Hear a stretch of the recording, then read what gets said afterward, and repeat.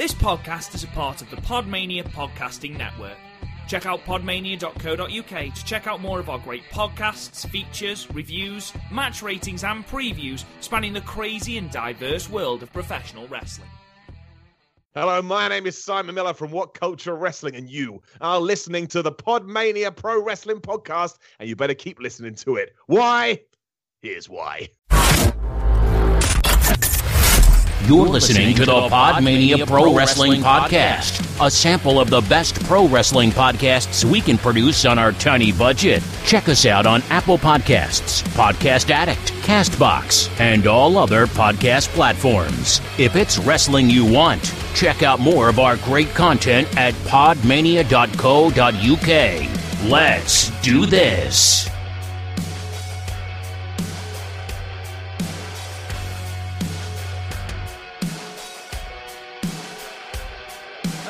Hello, and welcome to another episode of the Podmania Podcast. I'm your host, Rob Good, and I'm joined on his own this time by the Bobby Heenan of the Podmania family. It is Garth Jackson. How are you, Garth? Hello. High praise indeed. Good, yes. Another week of lockdown, successfully managed. So, what kind of things have you been up to in this sort of crazy time, Garth? Sadly, remote working and trying to manage the two feral children. And which we've had daily updates on the group chat, which is always quite entertaining. Playing Here Comes the Pain on my PlayStation 2. Which again, we had updates on the group chat. He seemed very, very happy with himself. I joined you in the electric drum kit fandom. Yes, we both purchased electric drum kits because clearly we now have too much money to know what to do with. With not getting out to spending on things like petrol. It's been a weird time. It's been a really weird time. So this week, obviously, we are going to review Dynamite. It's what we're doing. No Chris today. He is unfortunately otherwise engaged. I'm not gonna do a Chris and tell you some ridiculous story as to where he is. He's just young and he's past his bedtime. That's pretty much all it is. But it's just the two of us today, and we wanted to start the original pairing. By the way, Garth, the OGs. We are the original club of Podmania. We are the Luke Gallows and Carl Anderson of Podmania. Oh yeah. Damn right. I think you are. We're still here. Yeah, we are still here, which is a great segue into what I wanted to talk about first. First things first. You're definitely Gallows, aren't you? You strike me as a Gallows. I could try and do a Fink impression. R.I.P. Fink. Oh, rest in peace, Fink. I could try and do that. It's funny you mentioned the Gallows because I listened to their podcast today. They've just started doing a new podcast. Oh, is that what you were? Is that what you posted in the group? Yeah. Ah. It's amazing. It's absolutely amazing. Is it those two? Because they do fake adverts. It's those two and like they get a guest. They had Robbie E on. Really? Oh, nice. Yeah, talking about that Tiger King. Oh my God! Have you seen that show? Yeah, I think everyone has now. Oh, mate, it's just the hickest of the hicks. It's just absolutely mental.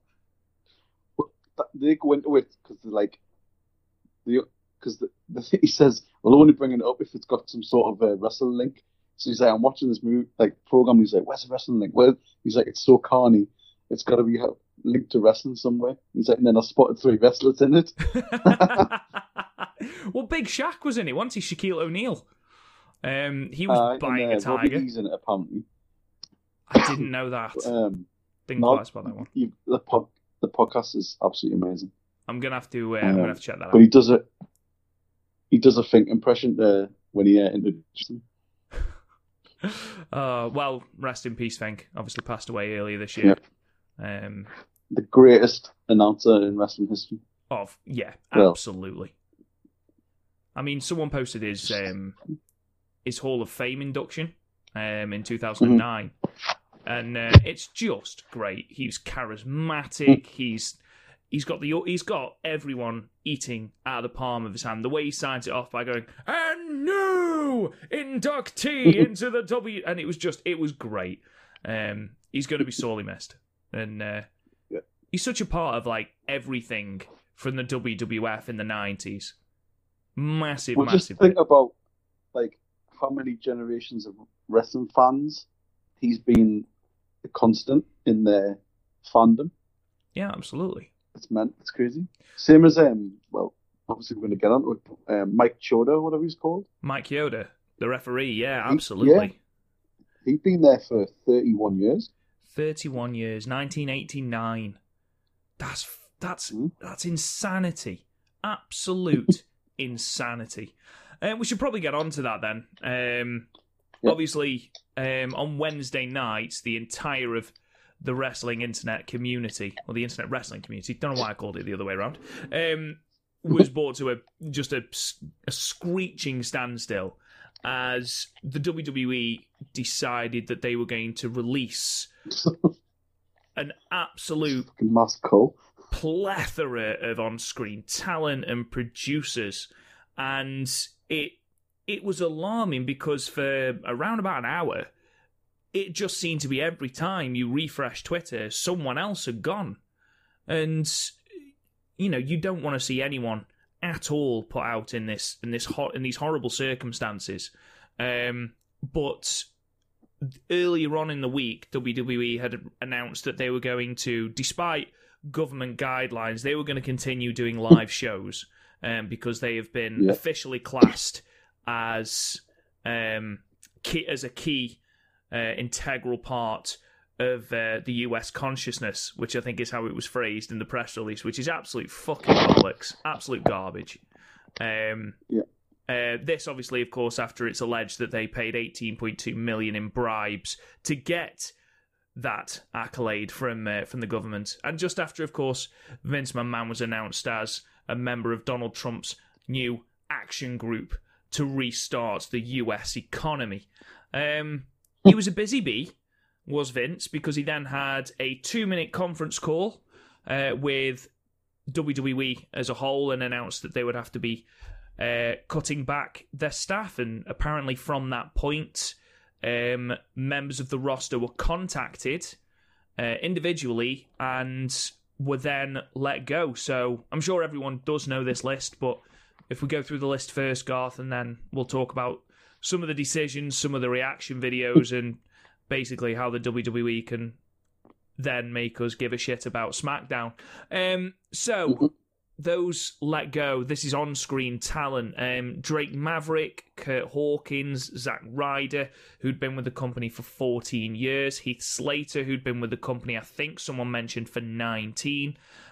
Luke Gallows, Carl Anderson, Rusev, No Way Jose, Sarah Logan, Mike Kanellis, Maria Kanellis, who is currently on maternity leave, Aiden English, EC3, Leo Rush, Eric Young, Primo Colon and Epico Colon, Eric Rowan, and then from NXT, Deonna Purrazzo, Alexander Jaksic, MJ Jenkins, Josiah Williams, and then the sole referee to be, that we know of at the moment to be released, of course, is Mike Chioda, referee in the WWE since 1989. As well as on-screen talent, they announced the firings / furloughing. It's not quite clear whether they furloughed these producers or let them go. But we have got Kurt Angle, Lance Storm, who of course had shut his wrestling school just 4 weeks prior to come down to the WWF, Mike Rotunda, more commonly known as IRS, Sarah Stock, Dave Finlay, or more commonly known as Fit Finlay, Shane Helms, or Hurricane Helms, Pat Buck, Sean Daivari, Scott Armstrong, and Lance Storm. Wow. All done in the name of budget cuts. Basically, WWE announced that they were taking various measures to improve their cash flow. reducing the salaries of executives and board members, basically decreasing talent expenses, third-party staffing, operating expenses. This, of course, despite the fact that even without this, they were on course to have the most profitable year in their history, obviously coming off the back of that $500 million TV deal with Fox. How the hell WWE then ran NXT just an hour after this happened is mind-boggling. Mind-boggling, Garth. Yeah. It's funny because obviously there's the reaction videos out there, and the Drake Maverick one comes to mind because he was on NXT. I haven't watched it yet. I don't know what happened with the match or anything, but his video was obviously quite sort of heartfelt, and you could see his disappointment. But it's like, how do you expect someone to go out and... I mean, he says he's going to give us all because basically it's a shop window, but how can you expect someone to go out and put their body on the line with no guarantee? It's fucking insane. No, you're absolutely right. I mean, again, you've got Maria Kanellis, who is on maternity leave at the moment, which is I can't quite believe that that's happened. You've got Sarah Logan, who was on Raw on Monday. Drake Maverick, of course. Like Rusev's going, but Lana's staying. Yeah. And say what? Sarah Logan's going, but the War Raiders are staying. It's obvious, like the Rusev thing is contractual, and I think that was probably coming anyway.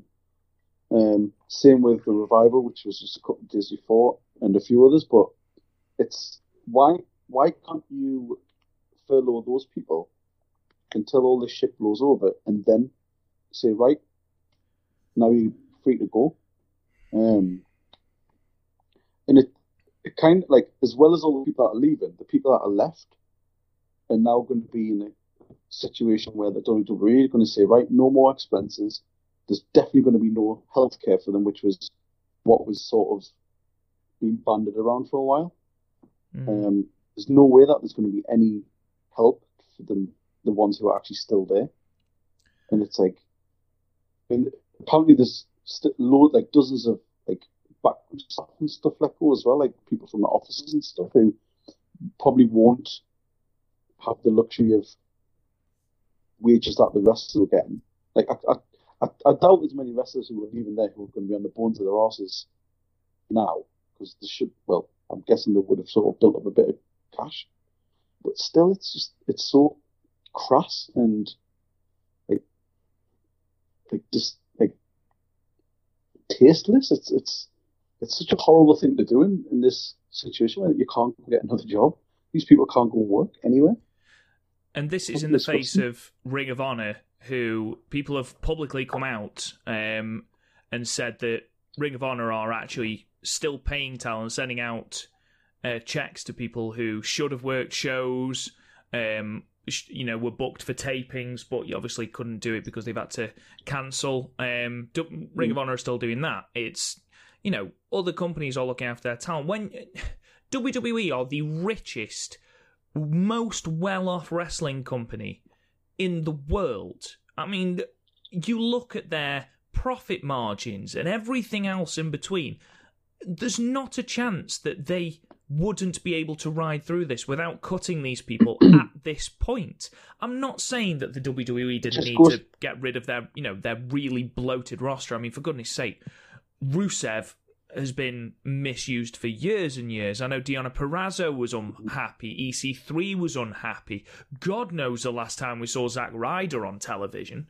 So for that, I can sort of, I can't understand, it's not the time to release people. Now, yeah. And in this, just this amount, it's such a weird collection of people. The OC, of course, took part in the main event of the first night of WrestleMania. They were a really close group with AJ Styles. AJ Styles has now got to go to work without his two best friends, as you mentioned, Lana without a husband.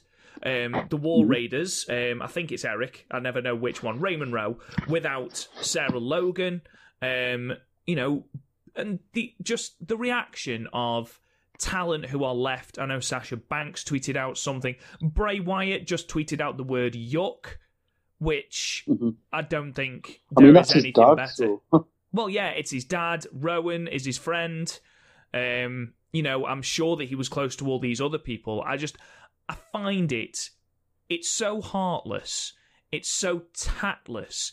And then to keep Brock Lesnar on $10 million a year, Cain Velasquez on goodness knows how many millions a year, Goldberg, who has got significant backstage heat after refusing to lose in Saudi Arabia, on however many millions a year.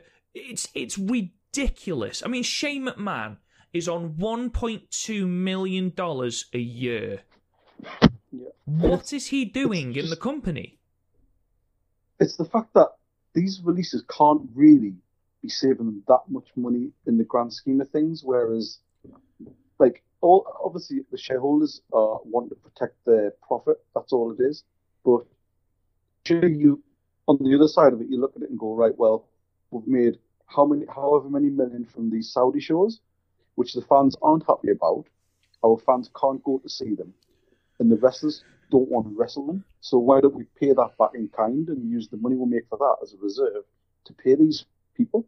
And it's just, I mean, we don't know the details of it. I mean, is it redundancy? Are they paying them off, or is it basically just you being severed and done? But it's just wrong, and like I say, it's really bad taste. I think it's left a bad taste in a lot of wrestling fans. The wrestling fans are clued up now, and I think there's gonna be a backlash for WWE with this. Oh, massive! The thing is, the worst part of it is these are the wrestlers that WWE went out to get just so nobody else could have them, and now the surplus to requirements to get rid of them, and then they'll go on and do. I mean, most of those people like EC3, obviously Rusev, the Revival, all those people are top upper mid to top stars in most places. They'll go on to be big people, and then WWE will come knocking again, and it's just like, fuck you. Just disgusting. Obviously, we don't profess to know, the inner workings of the WWE or, why this has happened. But on the face of it, it makes no sense. We've already mentioned the television deals. I know people are talking about how, there's discrepancies with the contracts and things like that. That's bullshit. I mean, don't get me wrong, yeah, the WWE are going to feel it, but are you telling me that cutting Aiden English is going to affect your profit margin in any way whatsoever? It's absolutely disgusting. And you're right. People like, Rusev, EC3, The Revival, Gallows and Anderson, Deonna Purrazzo, even Leo Rush are going to be, they're going to be big stars in whatever company they end up in.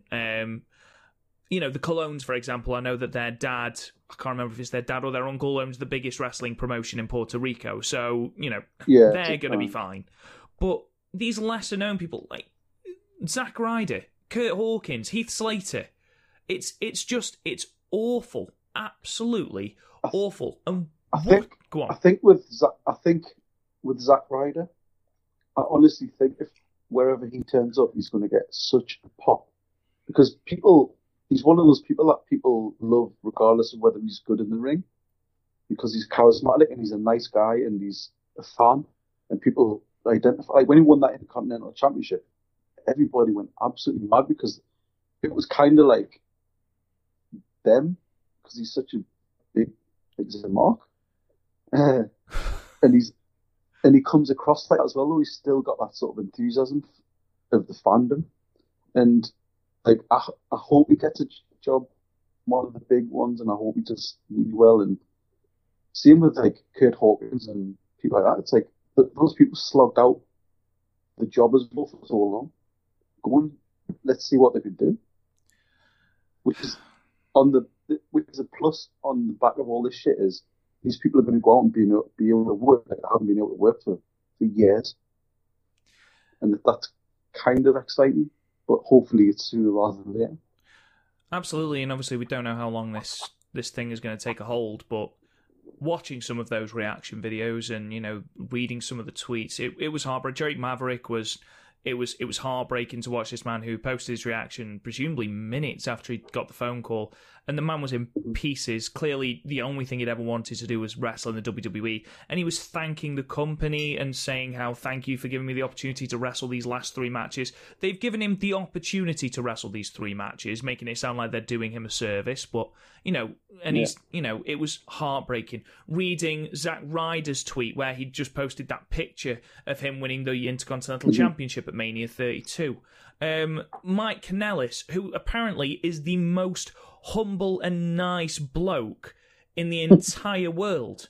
In the entire world. No Way Jose, who posted this beautifully heartfelt and, again, humble promo. And then you've got people like Heath Slater, and that was the hardest one to read for me. Heath Slater said, I know everyone wants my instant reaction, but after being with this company for 19 years, I need slightly longer than a couple of hours to be able to come up with a response. And these are real people who are now, they're going to be living day to day for a certain amount of time because we don't know when the independents are going to be running again. I mean, Gallows and Anderson are presumably heading to New Japan, but New Japan aren't running. They will presumably now not run dates until, I can't see them running anything till August. Rowan has just come off the massive storyline.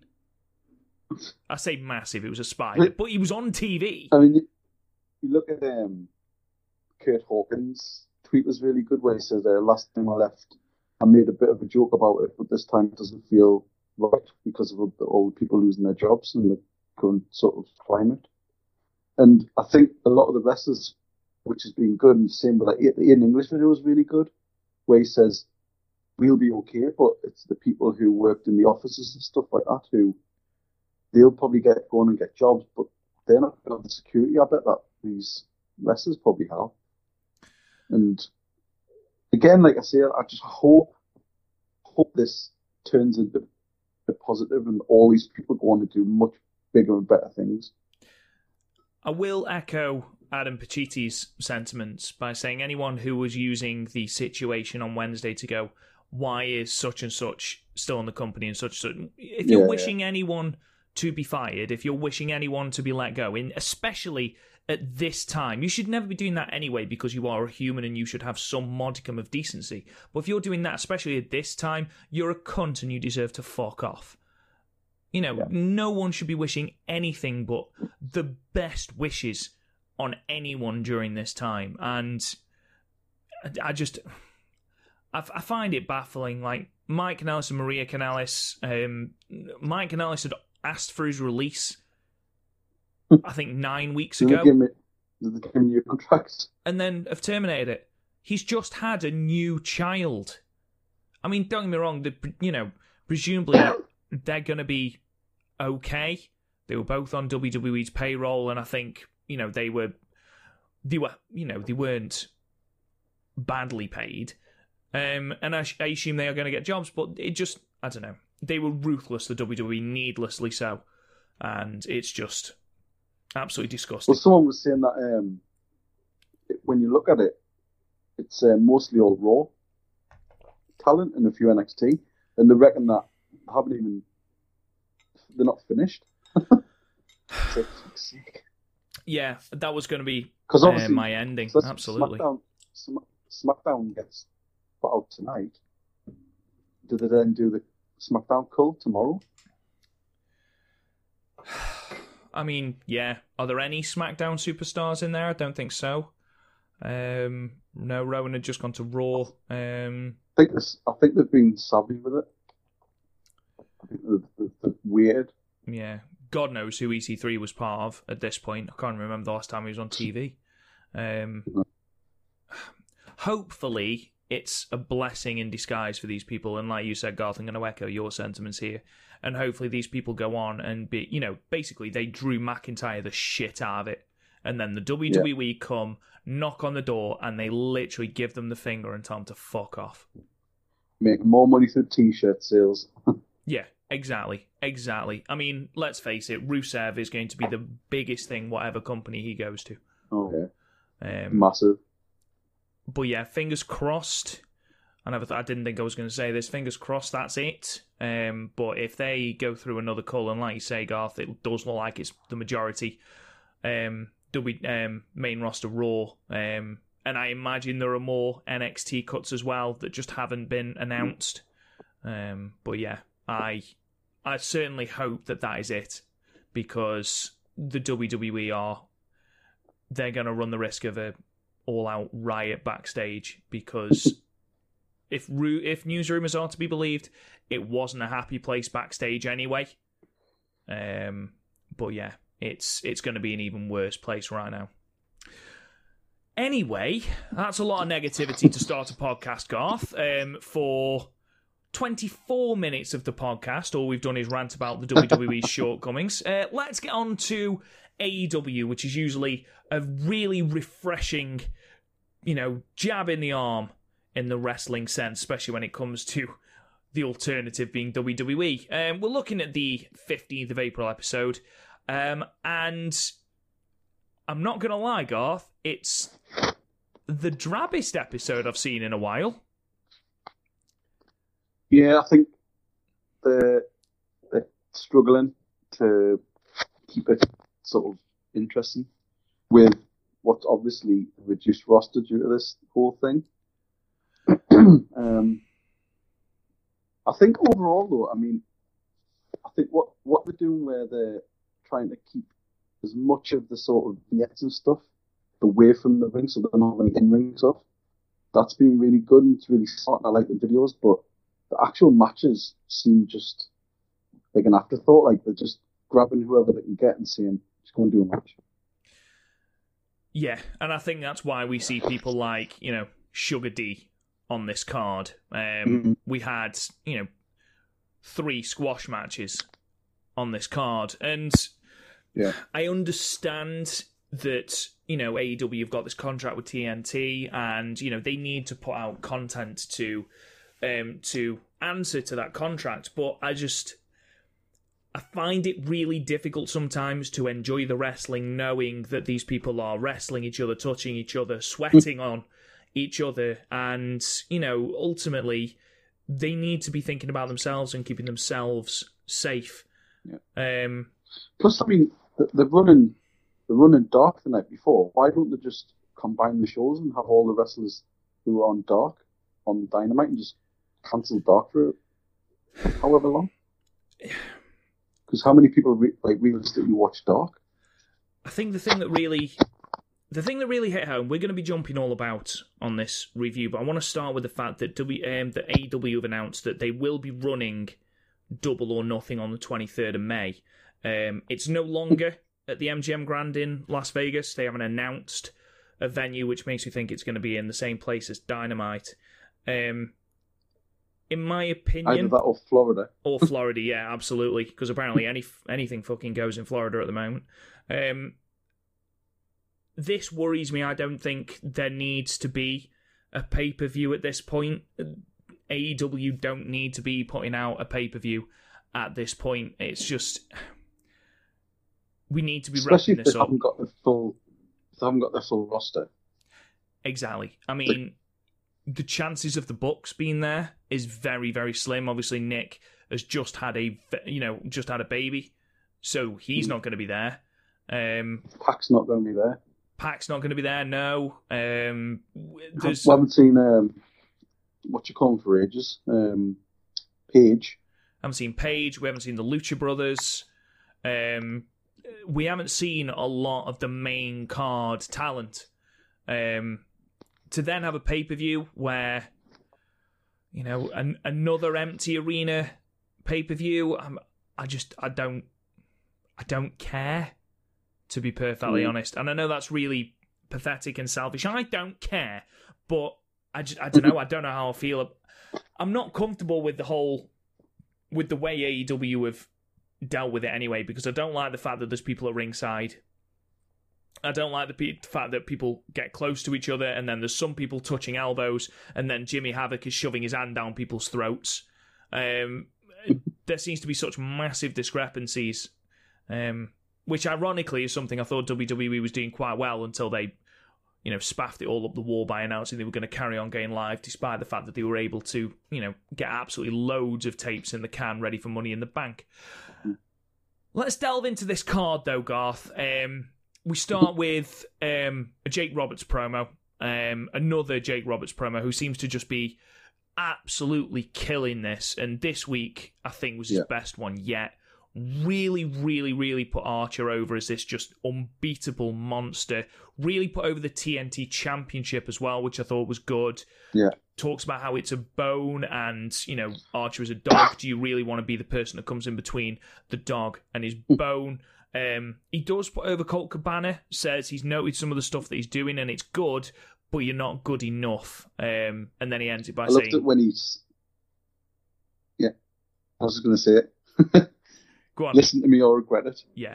He was brilliant here. And I've said to Chris before that Jake Roberts is fantastic. I mean, Jake Roberts has always been able to cut a fascinating, invigorating promo, but a lot of his AEW ones have focused more about maybe putting himself over more than Lance Archer. But this solely focused on Archer, solely focused on putting him over as this absolute behemoth, this person who went to Japan and absolutely dominated, which I don't think is entirely true, but I love how he made it sound like he was forced to go to Japan. Yeah, the word exiled. Brilliant. Yeah, absolutely. So yeah, Jake Roberts fair, though, absolutely killed it again. The follow-up video was really good, the Cabana one. Yeah, I thought it was a really good video. I thought it paralleled the Jake Roberts one quite well because Colt Cabana played... We then got the Colt Cabana video package, and he played off Jake's promo and said, Lance Archer's been exiled to Japan to dominate? I've been dominating in Japan, China, India, Austria, all these places for 15 years. And, he talks about his undefeated AEW career, how he is... an underdog and he's sick of being the underdog all his life. And you forget sometimes amidst the comedy of Colt Cabana's character that he is a really good wrestler. Yeah. And he even admits that in the video. He says maybe I do go over the top or I'm a bit too charismatic sort of thing. And what I like is the fact that he was standing up for himself and saying, but I am a good wrestler. So, yeah, he is. Absolutely. I mean, it will be interesting to see if we didn't have the global pandemic we've currently got. It will be interesting to see if Colt Cabana did touch this bracket.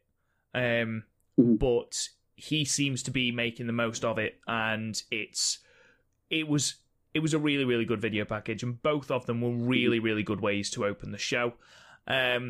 We cut to the arena, and we've got Schiavone and Jericho on commentary again. Clearly, reunited after their critically acclaimed exploits last week. I know you were a massive Jericho fan. with that jacket and his leather gloves. Absolutely ridiculous. He was putting over a lot of talent on how they dressed. He was especially impressed with Penelope Ford's boots. So we got to our first match, and it's the TNT Championship Tournament quarter-final match between Lance Archer and Colt Cabana. Garth, opinion on this match? I really enjoyed it. It was a good, fun match. I liked how it was quite an aggressive start by Archer and not really selling anything, especially the chops. I liked how Colt Cabana just seemed to be doing everything he could and not really making a dent. Yeah. Then obviously he got his sort of Hurricane Rana thing, and I thought both of them came out of this match really well. Obviously, Archer won in the end, but I really thought Colt Cabana had a good showing against this monster who was being pushed right to the sort of top of this tournament. I thought it was just a nice, perfect opening match, a really good fun match. Yeah. We seem to be building towards Lance Archer and Cody in the tournament final. I think that's where storyline will take us next, which, by default makes Lance Archer the favourite, in my opinion. I think Colt Cabana, whoever booked this match had to tread the line between still making Lance Archer look dominant, but not ruin Colt Cabana's credibility. And I think they did a really good job here. Lance Archer no-selling to start off with, but realising that Colt was a little bit more, Marco Stunt, who he murdered a couple of weeks ago. And they would have to pull a little bit more out. I thought they did a really good job with that. I love the fact that Jericho referenced Monty Brown of Impact fame with the Pounce, which I thought was amazing. I laughed at that. I don't know if it's called that. I'm just going to call it that. Do you know what I'm going to call it? Schiavone? Whatever Lance Archer tells me to call it. But yeah, Pounce and Blackout finishes it. Lance Archer defeats Colt Cabana at 11 minutes 20 via pinfall. I can't remember if it was this week or last week where he says Blackout, and he's like, that's the best thing the Scorpions ever did. It's the Scorpions album. I think it was last week, because that was where he went through this ridiculous classic rock referencing feed. Spent like the middle half an hour of the show just referencing everything, because he mentioned Kiss, I'm sure he mentioned Metallica, he mentioned Scorpions. Yeah, just... Clearly, it was Jericho just putting his cock out on the table going, these are all the hard rock things I know. He kind of toned it down this week. He was a lot more sort of calling the actual match than last time. Yeah, far more subdued. Still funny, it's still really funny, but he seemed a lot more play-by-play more. You know what I mean? Yeah, he was far less... I felt last time... or last week, even though the pairing of Shivani and Jericho was great, I felt sometimes Jericho overpowered Shivani at times, whereas here I felt they were more on an even keel, and I thought that was good. But yeah, a really, really good match. The right person won, and I think Cabana still comes out of this, yes, he's lost his first AEW match, but I think he comes out of this still looking relatively strong, or as strong as you can look. In defeat. We got to Britt Baker, who is a dentist, apparently, in her dentist surgery. Talks about how to be a role model. She's going through the rules of being a role model, of which apparently there is only one. And she says that she's the face of the division and a true winner, moans about Shida, and yeah, it was there. Garth, I think is the best thing to describe this promo. It was all right. It was it was just story progression. It was all right. It did what it needed to. Sort of highlighted the fact that the nose smashed in. Which, to be fair, it's hard to miss. Yeah, that's true. But no, I thought it was all right. It was just fun little vignette. Yeah, and I think the next bit was really good though. The next bit, or one of the next bits anyway, was my favourite part of the entire show. And we'll get into that Taz in a minute. It was Taz. Fucking great. Yeah, Baker signs off by saying she's the hero we need. She's in action later on against a jobber. If she's the hero we need, I worry for humanity. Throughout the night, they cut to different people to hype the Hager versus Moxley match, which I think is a good way of doing it, because the previous two shows we've had these fantastic vignettes showing Hager training and Moxley training, showing the juxtaposition between the two, Moxley being the untrained fighter and Hager being the cold, cynical, the cerebral assassin. Sorry, Triple H. I thought that was really, really good. However, here they've got they give it like a sort of real fight feel, where it was sort of people giving their opinions, and it was like a real fight. Yeah, quite well done. Absolutely, and that's why I think it was really good how they did it. They had people from Bellator, they had people from AEW, they had a random comedian who go on and talk about, who they think is going to win. And again, they really, really hype the fact that Hager is unbeaten in Bellator. And I think it brought the air of legitimacy to the threat that Moxley was facing.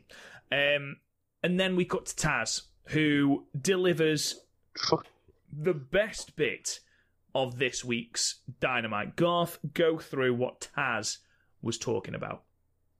I just love the fact that he goes so deep on the analysis of Hagar's sort of finisher, like his choke, and he's going through the videos, look where his arm is, blah, blah, blah. And, like, it's legitimizing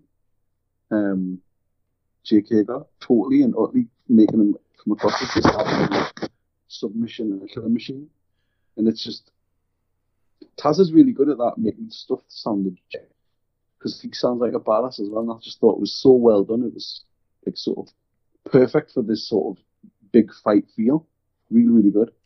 Yeah, and it was really well produced. As you know, we said at the head of the show that all of the backstage segments, everything that they've done in that area has been fantastic. Really well produced. They've taken the time with it, and this was no exception.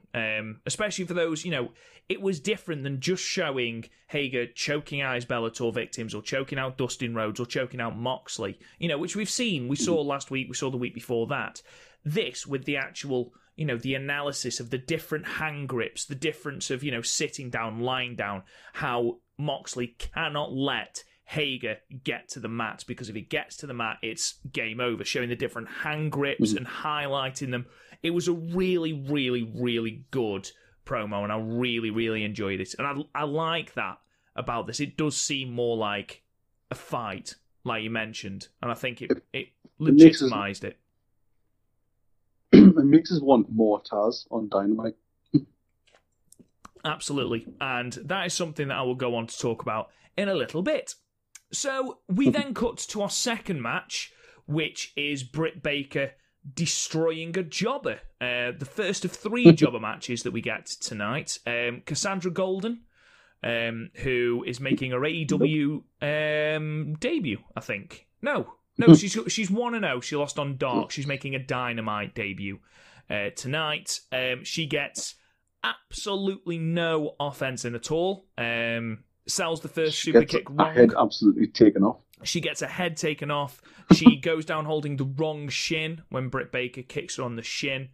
And then Britt Baker gets her to bite the rope and basically curb stomps her face for the victory, like she did with Yuki Sakazaki? Is it Sakazaki? The genie girl. The magic girl. Yes. Yeah, let's go with that. It only lasted 1 minute and 10 seconds. It was just done to put Britt Baker over. Have you got anything to add about this match? Yeah. No, just to keep Britt Baker sort of on the show. Yeah, yeah, absolutely. We get some more... But... Oh, go on. Next is... Oh, God. Yeah, I'll let you talk about this in a sec. I'll let you introduce this. It was... I still don't know what to make of this. We get that aforementioned video package hyping, sort of talking about AEW, and then obviously we talk about the fact that Double or Nothing will happen on May 23rd. They mask the fact that it's no longer the MGM Grand. They don't give a venue, and yeah, we now know that a pay-per-view is going to happen, and me and Garth have already given our thoughts on that. This was eclipsed, though, by whatever the fuck this was, Garth. You can tell this is 100% from the mind of Chris Jericho, because nobody else on that roster would even have a clue who the fucking Brady Bunch was, and it's the Bubbly Bunch, and it's just, honestly, I could watch this shit all day. Like, if I just filmed the YouTube channel with this, I'd watch it all day. It's basically like Papa Jericho talking to all the other AEW in this circle, and there's like Santana. Ortiz is sitting in his little kiddie bedroom on his little chair. Sammy Guevara's working out, giving the kicking off, saying that he is a real Spanish guy, but then just saying like unos dos tres, punching the bag. And the best bit of it all is where Jericho's in the kitchen making an egg, and then he pours the juice and spills it everywhere. But then when it cuts back, it's like it does a close-up of him pouring the juice, and he spills it everywhere. And then it cuts to a wide shot, and there's nothing there. And they've obviously done it on purpose. It just looks, and it's just, I thought honestly, I was laughing my head off. I just couldn't stop laughing because it's just you can tell they just. Oh, I mean, I forgot the best part. It cuts to Sammy Hagar, and he's like talking about, yeah, gonna beat him down. He's sitting there with his kids. He's like, kids, earmuffs. They cover their heads. He's like, I'm gonna beat the shit out of them. And and Jake Hager, let's face it, is not the most charismatic of people. It came across really, really well. It was just, you're right. It's such a Matt Hardy thing to do. It wouldn't have been out of place on, the Elite Deletion or whatever they're going to do. It was utterly, utterly bizarre. Literally going through every member. Ones, yeah, this is one of those ones where you can tell they're just sitting down like, what if we did this? Oh yeah, what if we did this? What happens if we did this? Yeah, let's just do it. It's just one of them things, like a spontaneous thing. It was bizarre. The constant references to Cody as Cody Exotic and how... Oh, honestly, every time he says it, I laugh my head off. And then what did he say? We haven't seen Adam Page for a while. Do you reckon Cody Exotic's fed him to Pharaoh? And I was like, oh my God. Is he put him through a grinder and fed him to Pharaoh? And then that sort of ends, and Jericho says, I'm going to have to go, it's my assistant, and yells at them that he needs toilet paper. It's just... And then obviously, but the way they framed it, it was exactly like the introduction to the Brady Bunch with them all in different windows and looking at each other. You've got Ortiz with that comb in his beard. It's... ridiculous. I still don't know if it was good or absolutely fucking dreadful, but to be fair, that's how I felt about the Matt Hardy stuff to start off with. I think what it is, it's the fact that you can tell that they're having such a good time that it reflects on you. I think that's what it is. You can tell that they're just having an absolute blast doing it. Yeah, they're clearly having an absolute riot doing it, which is good. But, it was so out of left field. I was like, when they were introducing like the different segments and, we've got Sammy Guevara in action, we've got Kip Sabian versus Chucky T, and the introduction of the Bubbly Bunch. I was like, what the fuck is this? Just, oh, God. Anyway, we got to our third match, our second squash match, with Sammy Guevara taking on Sugar D, or as Jericho keeps referring to him, Pineapple Pete. Comes in wearing the pineapple gear. Another squash match, literally an outing for Sammy Guevara before his match with Darby Allin.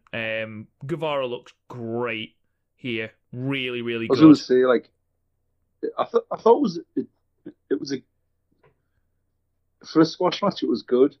Guevara, like you say, Guevara comes across as not just like an athletic guy, but quite a hard hitter in the ring for his size. Like that Lariat that does, like proper floors the guy. And this was so good. I think what made this better was Jericho's like obvious bias to his protege, and he kept he called Shug D. He called him Shug Knight. Yes, at one point, and I was like, Shug Knight. Why do I know that from? And it's like he used to be the owner of like Death Row Records. Oh, did like he? The rap guy. Did not know. I knew it had the name, but I didn't know that was where he was from. I was like, oh. I did like the end of the match. I thought it was quite good to set up what they're setting up. Yeah, with the call out of Darby Allin. Yeah, absolutely. What do you think of Guevara's finish? I thought it was alright. Yeah, sort of a reverse GTS. Yeah, and then obviously like Darby Allin comes down. Sammy Guevara runs away, and then did you notice when he was walking up the ramp, Jericho called Sammy Guevara, instead of calling him the Spanish god, he called him the sex god. He spent a lot of that match saying how sexy Sammy Guevara was. Yeah. Did you just call him sex god? Shivani just looks at him throughout. You can just imagine him looking at him all the way through this, just going, what the fuck do I even say to this? Yeah. Just stay on point, Jericho. What are you talking about, you crazy bastard? Yeah, so we then get two more entrances into the who is going to win out of Hager and Mox. John McCarthy of Bellator. Is he a Bellator or is he the comedian? I can't remember. I've just written John McCarthy. John McCarthy picks Hager, and then Excalibur goes on to pick Mox, displaying his lovely array of nerdy board games behind him. I noticed that. I was like, I've got a mate who lives in London, and it's just like his living room. And it depressed me that I'd played two of those games. I was like, oh, God. That Star Wars one takes fucking ages. Damn right. Just like the second film, trying to get through that film. Fucking hell. And by second film, I mean the second of the new ones. So what was the eighth one? Last of the Jedi. The Last Jedi. Oh my God. Absolute crock of horseshit. I've never asked you, Garth, about what you think of Kip Sabian. Not a lot, because he's not. I mean, I'm guessing he's good in the ring. What I've seen, he's just quite solid, but he's just very, like, sort of, he's just there. There's nothing really that stands out about him. He's like a sort of, like a Chinese rip-off version of Finn Balor. Chinese knockoff Balor. Yeah. Yeah, I get that. I don't say anything special about it. Yeah. I love the fact that you're still calling out Finn Balor, despite the fact that it's been 2 years, Garth. Now you need to knock this feud on with Finn Balor on the head now, mate. Yeah, they seem to be giving him this persona as, super bad Kip Sabian. He's a heel. Oh look, he's with Penelope Ford. He's such a heel. He's wearing sunglasses. He's such a heel. But then he talks, and he's got the poshest British accent, which just doesn't go with it. Obviously, British people can play heels. You look at the best. You look at William Regal, and he was sensational. Would it have worked if he was a really cool heel? No, of course it fucking wouldn't. And I don't think it works with Kip Sabian. You're right. He's good in the ring. I don't think there's anyone in AEW who's bad in the ring, Britt Baker aside. So just to be good in the ring isn't enough, especially when you're in, what is the second biggest company in America. And I think Kip Sabian gets lost in the shuffle because he is so bland. I mean, he's the heel here, and he was so overshadowed by A, Penelope Ford, B, Orange Cassidy, and C, Chuck Taylor. He was even overshadowed by Jimmy Havoc, who wasn't in the fucking match. Yeah, I noticed that. I mean, don't get me wrong, this match was great. It was a really, really solid match, probably second best match of the night, which, when you consider it's between Kip Sabian and Chuck Taylor, doesn't say a lot for this show. But the pace was good, but I don't know, I find it so hard to give two shits about Kip Sabian. Yeah. Especially in a match like this with Chuck Taylor, who is a tag team wrestler, predominantly in the net, so like, what's the end? Obviously, I'm guessing they're setting something up with, well, I don't know, are they setting something up with, what do you call him? Jimmy Havoc? It looked like they were setting up a tag team between Sabian and Havoc. That certainly seemed to be where they were heading with it. I know that obviously... To be fair, I think... Go on. I think that could help them both, because Havoc's hardly ever on, and Sabian needs somebody else, I think. And obviously, they're both being sort of British. Well, if they were a tag team, we'll probably play into it at some point. I don't know. I just don't really care, which is pretty bad. No, I agree. I really do not give a shit. Again, this match got overshadowed by, like you say, Cassidy, etc., and because Jericho was hilarious during this match. like stuff like what was it? Look at that idiot Orange Cassidy's like, who wears a shirt of themselves? And then Shivani's like, well, I do. And Jericho's like, and then he's like, yeah. Go on. And he's like, then when he starts going off about how Vanguard 1 was spying on him in his hot tub. Yeah, it's when he's talking about Penelope Ford's leather pants, and he was like, we share a love of leather pants, you know, I wear mine all the time, including in the hot tub, Shivani.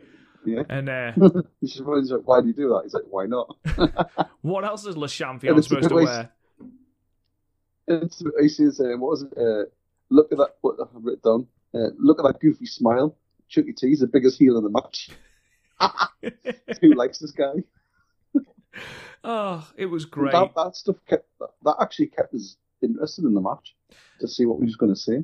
Yeah, because it was standard. You know, it was good, but you know, it was nothing. It was nothing out of the ordinary. Kip eventually wins with help from Penelope Ford, and Jimmy Havoc takes Orange Cassidy out. But the most entertaining part of the match for me was Penelope Ford attempting to seduce Chuck Taylor. Chuck Taylor going, no, turning round. And then when he turns back round, Kip Sabian turns round, and Orange Cassidy is taking off his jacket seductively, trying to do the same thing, which I thought was very, very funny. But yeah, Jimmy Havoc attacks Orange Cassidy, lays him out. Penelope Ford attacks Chucky T, and Kip Sabian rolls him up, giving him a win ready for his tournament match against Dustin Rhodes next week.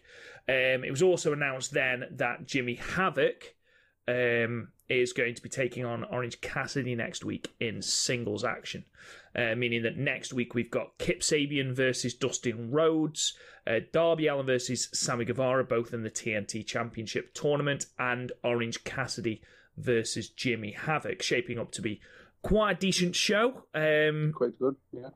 Who do you have winning the Kip Sabian-Dustin Rhodes match? Who did they go to face after that? The winner of that match will go on to face Lance Archer. I'm going to say Dustin Rhodes, and then Lance Archer's going to absolutely destroy Cody's brother to set up more of the story. Makes perfect sense, doesn't it? Makes so much storyline sense that and Cody has to come down. Good story, though. Yeah, to come down to save his brother as Lance Archer literally eviscerates this poor old man. It's great. Makes perfect sense. We then get another high package for Mox versus Hager, and we then cut to Justin Law in the ring. Yep. I don't really know what to say about Justin Law, to be perfectly honest. He couldn't look more generic if he'd tried. Yeah. The thing is, you know, like when you play like WWE 2K20 or whatever, and you'll start off with like a builder wrestler and they're pretty sort of just normal. They look like a human. This guy looked like a creator wrestler from like the N64 with really shit attire and like an odd shaped body. You have to work through a couple of matches before you can unlock the decent pants. Yeah, it was. I love the fact that Sean Spears, as he came down, just looked so amused at Justin. Just looked at him and went, "This guy, are you being serious? This guy." That's the way he said it. Gets down on his knees, like, "Come on, I'll give you a fighting chance." And then he like rolls him up. And Spears is like, "You counted too quickly." I love how Jericho, like, he's not really like heel because he keeps saying like, "Oh, I love Canada, I hate Niagara Falls," which is where Sean Spears is from. It's like, why would I want to go and stand there and look at all that water? Yeah, eventually Sean Spears absolutely batters this poor bloke. And C4 finishes it for the win, giving Sean Spears a win in 2 minutes and 15 seconds. Doesn't even take his shirt off. Just he walked down, bless him, Justin Lloyd. It was him making his AEW debut, not Cassandra Golden. And I just looked at him and went, oh, he's going to get the ever-loving shit beaten out of him, isn't he? Oh, God. Poor bloke. But yeah, there we are. Rebound win for Sean Spears, and he goes on to the next week. We then get advertised the matches for next week, which includes, as I've already mentioned, Cassidy versus Havoc, Allen versus Guevara, Sabian versus Dustin Rhodes, Kenny Omega will also be in action. At this point, we get our final hype for the no-holds-barred match for Moxley and Jake Hager, and Jim Ross takes over on commentary for this match. Yeah, that was odd. Was he doing that from home or something? This match was clearly taped when they were still in Florida, because it was a completely different arena. It was the Jacksonville set. So whether they did that when he was still going to Jacksonville, because obviously he did a couple of the empty arena shows. So whether they did it then, or whether they did the match and then he recorded his commentary afterwards, I don't know. But yeah, it's the no holds barred empty arena match for the AEW World Title. It's something they've been hyping for 3 or 4 weeks, doing an exceptional job of managing to build Hager as a legitimate threat to Moxley's championship. And in a word, Garth, pleh. It was... I think if you were going to have a match with this stipulation, a no-holds-barred match, there needs to be some manner of reaction. This would have been much better if it had just been a no-holds-barred match and you got the wrestlers around the outside of the ring. If you're intent on doing that, this would have been the perfect match, because everything just echoed, and it was so difficult to get into the match when you can hear Jake Hager's fucking shoes squeaking. And it was like they weren't even like sort of talking to each other or doing any sort of like anything. Like, it was just silent. And this is something that, especially when they go into like outside and sort of fighting around the arena, it just became really boring, because there was no fans. There was nothing for them to play off. And I actually thought the match started quite well when they were doing all like the sort of catch wrestling and they were feeling each other out. As soon as I went outside, I was just like, oh, this is. I honestly think like what they should have done with this match is maybe he's had it like Jake Hager on his way to the ring or something, and he gets jumped, and they go on, like what Mox says at the end, go out and do it in the car park, and let's have a brawl where you've got stuff to play off. You can have cars or you can have whatever, but I just don't think it worked. I think the fact there was no crowd killed this match. There was a couple of things that killed it for me. I agree with you. Whenever they went outside the ring, it stagnated. And I think a lot of that is, neither of them are particularly captivating wrestlers. Even Jon Moxley, who, he is a hardcore guy. Even his matches in New Japan, he's a hardcore guy. He needs someone who is captivating, like, Minoru Suzuki or, even Lance Archer. He either needs a short match or someone who is a good worker to, really put him over the top. I don't think Hager is that. I think Hager was a little bit exposed with the length of the Dustin match at Revolution, and I think that showed even more here, because he was blowing after 20 minutes. Was absolutely blowing. And Moxley obviously was no better. But more than that, for me, it wasn't necessarily in ring. It was the fact that you chose this match to only have one commentator. And with it being an empty arena match, there was so much silence.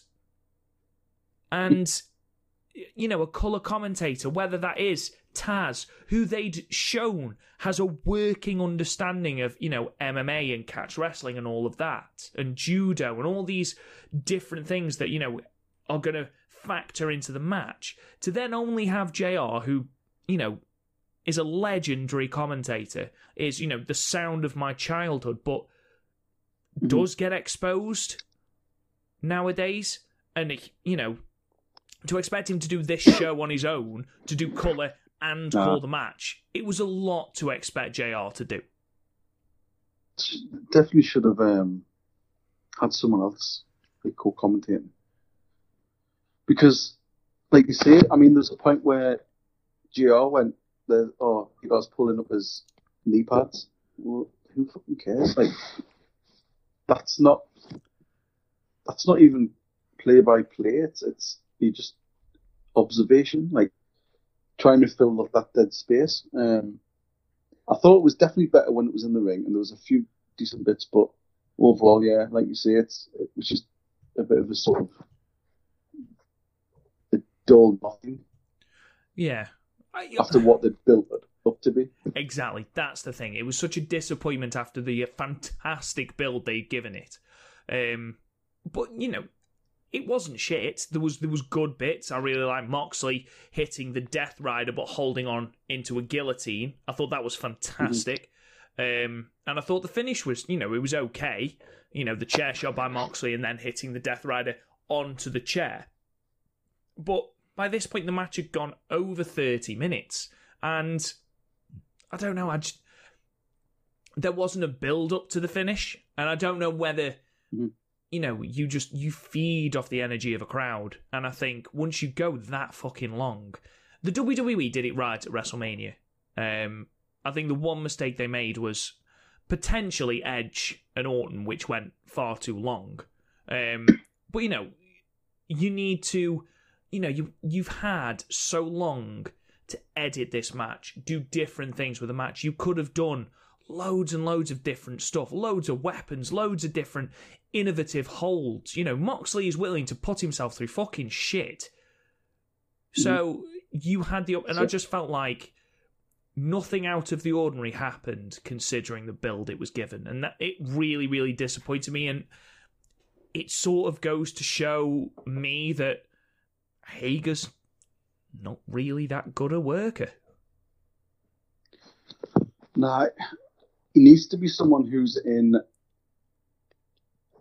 either matches with other people or short matches. If they ever do something like a battle royal, he's the perfect person to win a battle royal because he doesn't have to do a lot and he can come in later on. But yeah, these sort of half-an-hour matches really don't suit him because although he's a technically good wrestler, he's not. Especially when you're up against somebody like Moxley, who is just basically a brawler. There's nothing really there that keeps your attention. It just becomes either holds or they're just throwing each other into the corner and doing elbows. That was literally it. Yeah. And knees. It became got dull. Yeah. It's the first time that since AEW have started doing these empty arena shows, it's the first time I've really felt the lack of an audience, because I felt with audience participation, this would have gone up. And I feel like the two would have put more into it. But it's difficult to gauge a match when there's nothing to work with but silence. And if JR wasn't there and he recorded his commentary in post, then that means there wasn't even... You can't even hear the commentator. So it is difficult to gauge, but I agree with you. I think of all the people to go 30 minutes in this promotion, it absolutely should not have been Hager. It would just... I don't know. I feel like you've had enough time to edit this match, enough time to sort this match, to make it, I don't know, more interesting, to do different things, to try something a little bit crazy. And for all Moxley saying that he's crazy and a bit of a lunatic, it didn't feel that way. It was a bit of a player match, to be perfectly honest. What would have been interesting if they were going to go... I mean, they're not going to do it, and this is why I think they should have held up with this for until, or if they are going to give Hager the belt, but have him come down and just destroy Moxley.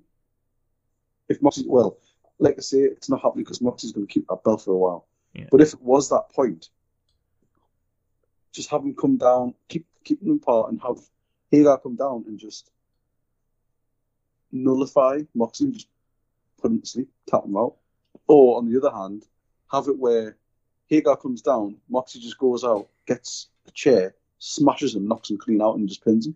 Have a really, really short, impactful match where they can then say, well, you did this, so I didn't get a proper shot. I don't know. They just need to do something a bit more creative, I think. So basically, learn from what WCW did with Goldberg. Exactly. Yeah, just he's a monster. He's a legitimate threat. He looks physically so impressive. Just he doesn't need to go 30 minutes and 45 seconds. This match went. That's 15 minutes too long. When they announced that the match was taking place, and I looked at my phone, and I'd still got, 45 minutes left of the bloody broadcast. It was like, fucking hell, how long's this match going? But nevertheless, it is what it is, and obviously the show faded out with Moxley holding his belt aloft. Quick question. Obviously, we've got Double or Nothing announced. Double or Nothing, 23rd of May, and is obviously one of the crowning pay-per-views, one of the big pay-per-views of AEW. Looking at that roster now, imagining that you have got a full roster, who do you have Moxley take on in the main event? Bearing in mind that Cody is probably going to be in the TNT Championship match along with Archer. Yeah. So, with a full AEW roster, which you assume they're going to have for the pay-per-view, you assume so. Yeah. If WWE can get Brock to Mania, then AEW should be able to get, with the exception of, people who will have travel restrictions. So, for example, the Lucha Brothers or Pac. Who do you see being that marquee match? That's the thing. It's not going to be Omega because he's been there and done that. And he's the tag team champion. Yeah, he's not going to be Jericho because he's been there, done that. Hagar, I think, is not that level. He's maybe sort of up a mid card. The TNT belt is perfect for Hagar. Yeah, I don't know, like maybe Hangman Page if they drop the belts. I don't know. There's nobody. I'm trying to think of somebody who's at that level where nobody, because I think Mox is the best in that position at the minute. I mean, if we look briefly at the AEW roster at the moment, so in the men's division, we have got, and I'll just go through obviously all the men, and you can just yes or no. You've got Adam Page. That sort of depends on whether they drop the tag team belts. Yeah. You've got Alex Reynolds of the Dark Order, Angelico of the Hybrid 2. Brody Lee is potential, but, Yeah. I think if you do a Moxley versus Brody Lee match, you've got to give Brody Lee the title. Brody Lee has only just gone in, and I don't want to sound like one of those people, but if you put the title on Brody Lee, that's your first 3 champions are ex-WWE guys. Is that really what you want to do, or do you want to put it on one of your own? You've got Brandon Cutler, Chris Jericho, we've already mentioned, Christopher Daniels, Chuck Taylor, Chima, Cody, Colt Cabana, Darby Allin. I mean, Darby Allin versus Moxley could potentially be great. But is Darby Allin like a poster boy? Well, not poster boy, but like a marquee name for hanging your company off? I think he could be. I don't think he is yet. I think he's one. I think he is one. In 2 years' time, he is the star of your company because he is ludicrously over. You've heard the crowd reactions, but whether he is the person at the moment, no, I don't think so. Who else we got? We've got Dustin Rhodes. No, I don't see that. honestly, restrictions aside, I would love to see Pac at that have a shot. I think that is an option, absolutely. Yeah. Because, look, he's a big name, and I think, you've got to have a heel because Moxley is, a super face. And looking at the rest of the roster, he's pretty much beaten all of the heels. I mean, you're not going to have to take on Janela, and you can have people like Dustin Rhodes, like Janela go for the title, but those are TV title defenses. They aren't, a pay-per-view title defense. Your biggest pay-per-view title defense. Jungle Boy, Havoc. I mean, Matt Hardy. I wouldn't even have him to go for any belts. I wouldn't have him anywhere near the title scene. I don't think he needs to. I don't even think Jericho needs to anymore. Jericho did what he needed to do. So, no. I'll tell you who we did forget about, and I'll tell you who it might well be. MJF. Oh, yeah? Yeah, I could see that. He'd be a really good heel. He'd be a fantastic heel. I don't think he'd win it, but he'd be a fantastic heel. He'd be a great heel. Mm-hmm. Because there's literally no one else. There's no one else at all. Until Rusev comes in. Until Rusev comes in, steals it. But yeah, it's going to be an interesting show because there's no way things will be back to normal by the 23rd of May.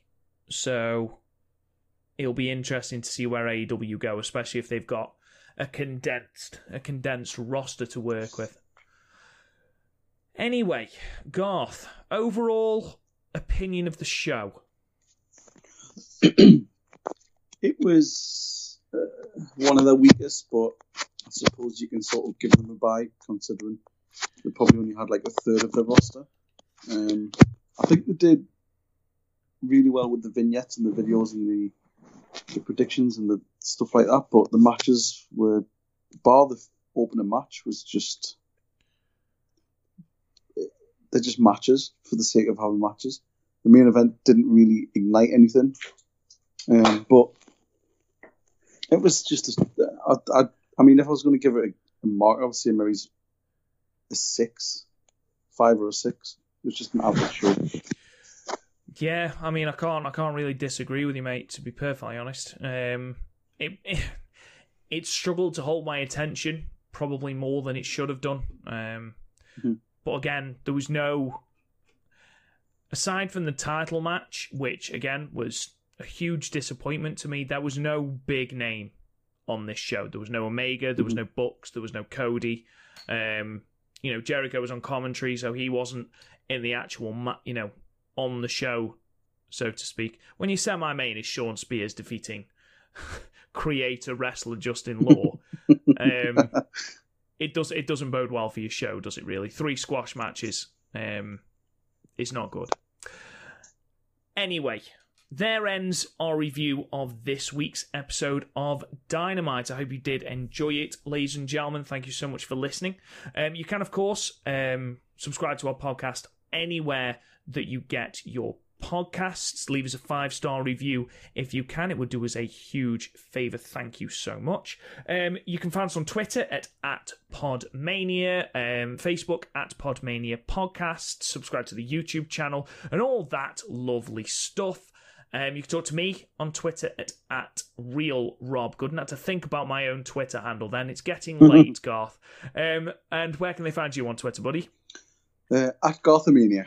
You can find Chris at somewhere. I never remember his new Twitter handle. What the fuck is it? And Bushi. There you go, with 2 N's. Thank you so much for listening, guys. We'll talk to you guys again soon.